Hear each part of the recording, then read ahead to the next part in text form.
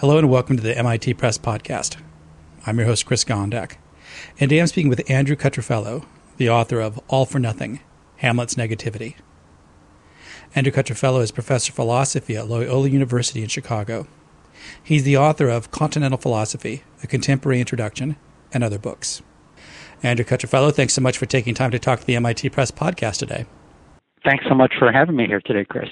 Now, your book, All for Nothing, Hamlet's Negativity, is part of the MIT Press's Short Circuit series. Now, could you explain what that series is trying to do? Mm-hmm. Yeah, this is a series edited by Slavoj Žižek, Vladantola, Alenka Zupancic, and what they say is that they're looking for a practice of reading that confronts a classic text, an author, or some concept with its own hidden presuppositions. And what I'm doing is I'm looking not so much at the hidden presuppositions of Shakespeare's play, but more the hidden presuppositions of the texts of philosophers who have talked about Hamlet or thought with Hamlet, drawn on Hamlet in some way. They've been very influenced by Hamlet, but they haven't always made explicit the ways in which that works. So what ends up happening is Hamlet is treated as an example, and I'm trying to suggest that the history of modern philosophy is very much structured in response to certain questions that Hamlet is the first to really represent, so that it's really a question of sort of trying to show the degree to which modern philosophy is inspired by Hamlet. Which is really pretty cool when you think about it, because Shakespeare, or as I've met other people say, whoever pretended to be Shakespeare, might not have had much background in philosophy. And for one character to draw that much interest from modern philosophers, what is it about Hamlet that philosophers are finding so interesting and that you found interesting enough to spend time talking about him? Yeah, it's a good question, and I think that if we wonder, right, why Hamlet rather than so many other characters from literature, even from that period, say Don Quixote, who I think is important in certain ways. It would be interesting to do a study of the philosophical reception of Don Quixote or other early modern works. Other Shakespeare characters, why not Lear? Why not Macbeth? Why not Lady Macbeth, Cleopatra? I think Hamlet is the key figure in part because of the nature of his soliloquies. He is the soliloquizing character par excellence. He has more soliloquy lines than any other Shakespeare play, and his own reflections, both in soliloquy and in conversation with the other characters, are just so philosophical. The other thing that I would say is that they're philosophical in a specific way. Obviously, I think it has something to do with the concept of negativity.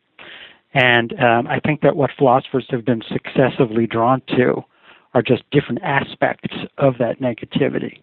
So when you're saying negativity, I mean, when I guess we think about modern terms, modern, perhaps non-philosophical terms, we're thinking of somebody who maybe is depressed, maybe not happy about situations, maybe is seeing the glass half empty.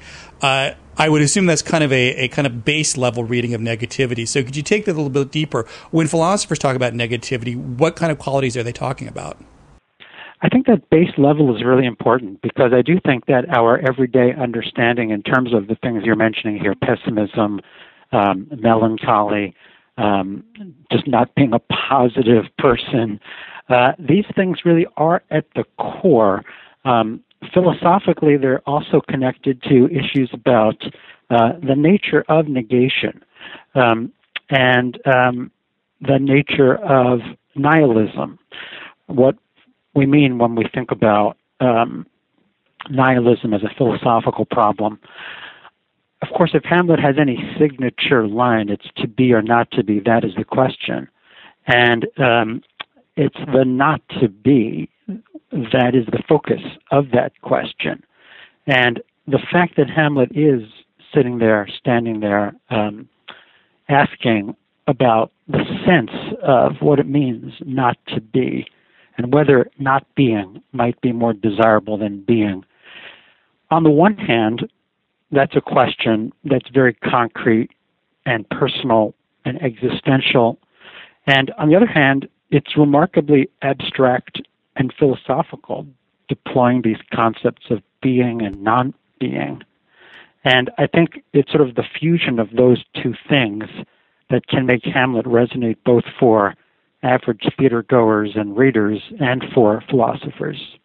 So is one of the issues around this question of being or not being that we talk about in that soliloquy, the fact that in Hamlet, I mean, early on, the whole mainspring of the plot begins with Hamlet's encounter with his dead father. So does that encounter color how Hamlet sees this question of being or non-being simply because he's already met somebody who he knows is dead? I think that's right, absolutely. There's a funny sort of a tension between the fact that in that to be or not to be soliloquy, Hamlet speaks of the undiscovered country from whose bourne no traveler returns. And yet he's already seen the ghost of his father, so he has an instance of a traveler returning. And critics, of course, try to reconcile these two passages. I think one of the things that you could say is that Hamlet is perplexed about death from the very beginning of the play, even before he finds out that his uncle has killed his father. He's upset about the fact that his mother has remarried too hastily, and he tells Horatio that the proper amount of time that should have passed between the funeral and the wedding hasn't taken place. He says, thrift, Horatio. The funeral baked meats did coldly furnish the wedding tables. And throughout the play, he progressively shortens the amount of time that he says has passed since his father died. So he's clearly in mourning, and that colors everything throughout the play, including his relationship to his own death. You mentioned that he's confused about death, and this gets into one of the issues of the book, is this whole question of melancholy. Now, traditionally, Hamlet is referred to as the melancholy Dane or the melancholy prince, but if we think about melancholy today as just kind of feeling a little blue, melancholy meant something different during Shakespeare's time and really through, I want to say, the centuries in continental philosophy. Could you talk about what that melancholy meant and to what degree Hamlet as a character begins to question the ghost simply because he is melancholic? Mm-hmm. That's a good question. Right, there is this whole history of thinking in terms of the four bodily humors and the different sort of character types associated with them. And so melancholy was one of these four humors, the others being blood and phlegm and... See, melancholy, blood, phlegm, and bile. Right, so melancholy is black bile, and Aristotle actually even talks about a connection between people who are melancholy and people who are interested in philosophy, in the arts. There's this long-standing idea that stretches from Aristotle throughout the Middle Ages up to the Renaissance that people who are melancholy are genial in a certain way. They have a certain kind of genius, which is understood on the one hand as a special spiritual faculty, and on the other hand as a kind of pathological condition. And one of the worries about melancholy is that it's associated with black magic, but some of the Renaissance thinkers like Ficino emphasize the good magic that's associated with it. People who are prone to melancholy can have visitations with spirits. So the fact that Hamlet is temperamentally melancholy marks him during the Renaissance as someone who could actually be visited by a ghost. Finally, I want to talk a little bit about another facet of Hamlet that people may know about, is that he wavers a little bit. I mean, there's a long stretch, and I know there's been a discussion both now in philosophy and in drama, why it takes him so long to get around to do these things. And there are certainly some questions of political philosophy, all sorts of questions. This is his uncle; he'd be killing blood. From a political point of view, I mean, if he's killing the king, he's killing allegedly God's representative on earth, so that could damn him forever. What are the issues from philosophy that when they look at Hamlet, is there a particular reason philosophers think Hamlet took so long to finally take his revenge? This is a really fascinating issue, both in philosophy and in the history of Shakespeare criticism. Up until the late 18th century, no one really thought that Hamlet inordinately delayed. But at a certain point, they started to think that he did, and they sought psychological explanations for this. And this really led to a whole vast literature that eventually culminated in Freud's conception of the Oedipus complex as providing an explanation for why Hamlet is supposed to delay.